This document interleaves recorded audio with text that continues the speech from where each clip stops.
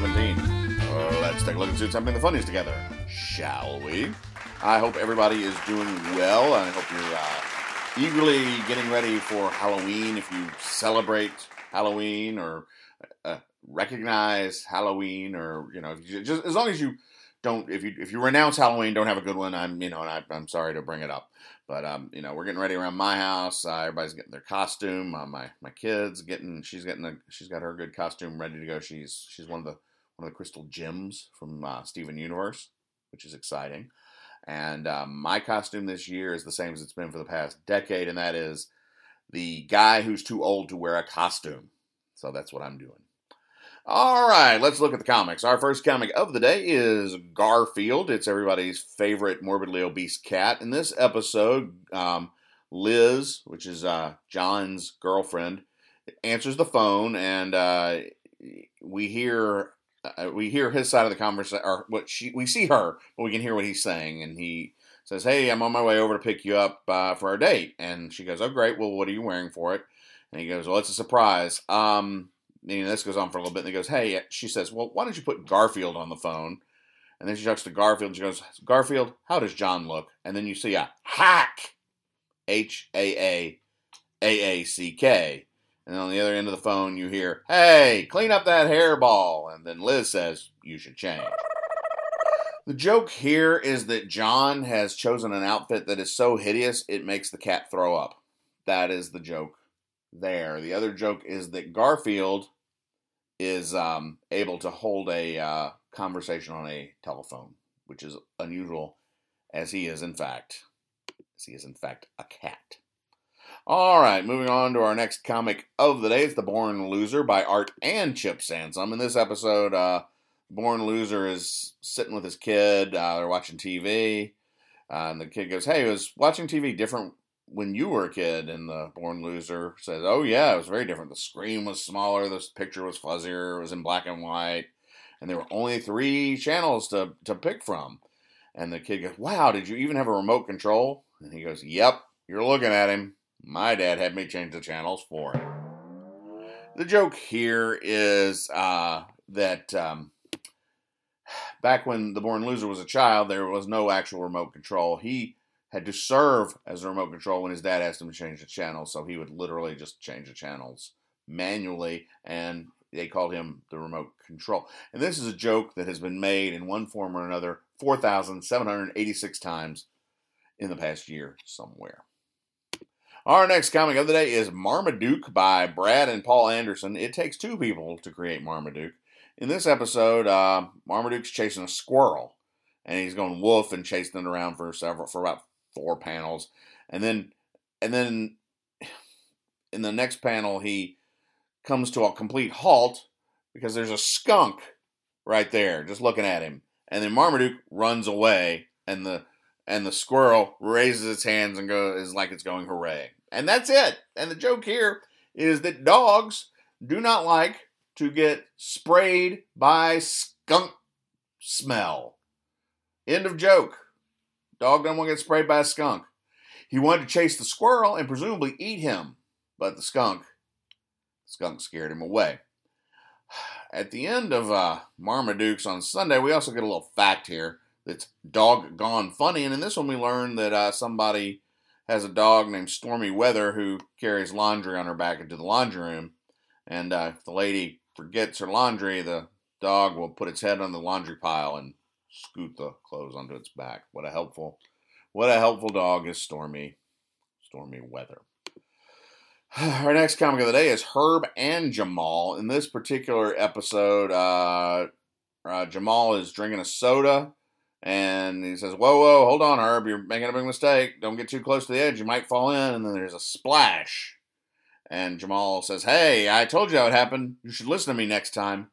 And in the final panel, you see that Herb is in a giant cup and goes, and Jamal says, "Listen to me and not buy large sodas when we go to the movies." And Herb is literally in a cup and barely hanging on for dear life. And the joke here is that the large soda at the movies is comically large. That's it. That's a big old cup of soda. Our next comic of the day is The Wizard of Id by Art Mastroianni and Parker. In this episode, the wizard points out that it is almost Halloween, and he sneaks up behind Sir Rodney, the cowardly knight, and says, "Boo!" Then he sneaks up behind a peasant and says, "Boo!"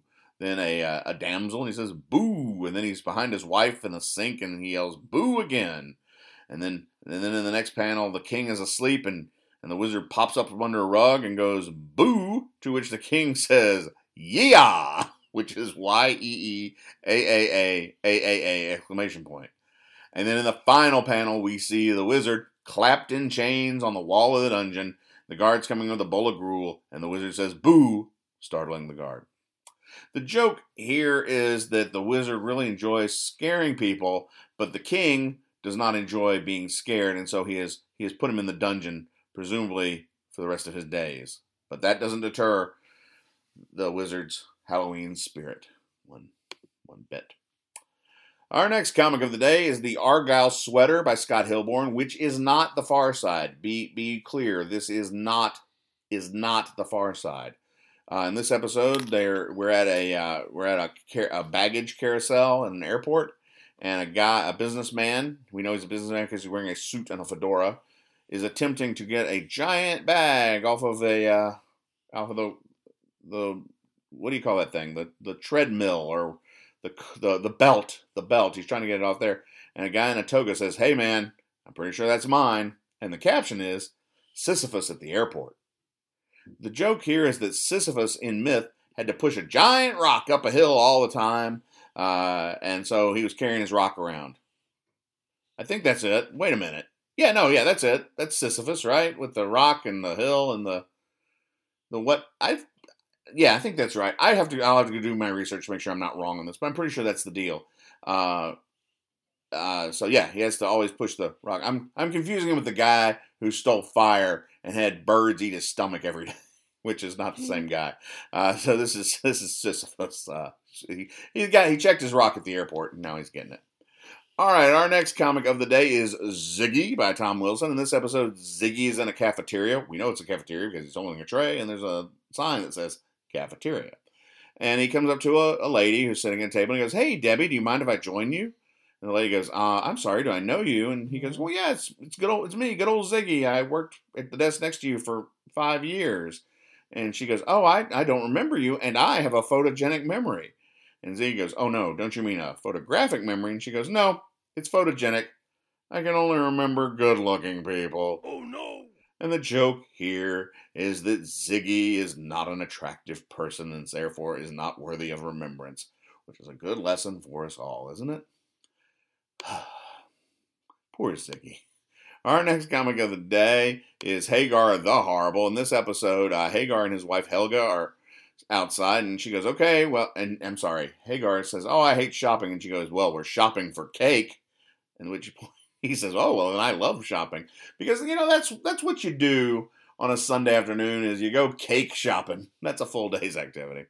Anyway, they're in the cake shop, and Hagar's very happy, and she goes, "All right, Hagar, go ahead, you choose the cake," and he goes, "They're all delicious. I'm getting a headache just trying to pick one." And then finally, we see he has all the cakes in his hand, and he says, "I'd rather get a stomach ache." And the joke here is that Hagar is very fat, and he likes to eat cake. So he bought all the cake. So he didn't have to choose which cake he wanted. That's a lot of cake. It's a lot of cake. Our next comic, oh my goodness, it's The Family Circus, and it's one of these. Look, all right. Billy, it's one of these. All right, little Billy is walking around with a cell phone, like a smartphone, and it's one of those where there's like the dotted lines. So we see that he's walked from his house all around the neighborhood, but there's nothing funny about his walk. He doesn't like jump on a slide or hide under a rock or look in a fence or whatever these kids do when they're allowed to roam aimlessly. He just walks around, and we see the dotted line, and the parent goes, we don't know which parent because it's very tiny on the map. The parent goes, "Billy, where have you been?" And Billy says, "Oh, I just I just mapped out my trick-or-treat run for Tuesday night." That's it. He walked around to figure out his best route for trick-or-treating using current technology, which is not a joke so much as to prove that the family circus is still being created today and didn't just stop in the mid-70s, which many people would think, and rightly so usually, because of the level of hilarity that typically ensues. But here, we now know that Billy has a smartphone. Why does Billy have a smartphone? I don't know. He seems too young for that. It seems unwise. But there it is, and that's what he's doing. And now he's ready to efficiently trick or treat, and that's the gentle comedy of this week's Family Circus. Finally today, Andy Capp is drunk. This program was brought to you by Law Dog Productions, LLC. All content copyright Law Dog Productions, LLC. To contact us, email joe@thehowlingmonkey.com. And if you'd like to support The Howling Monkey, you can do so on Patreon at www.patreon.com/thehowlingmonkey.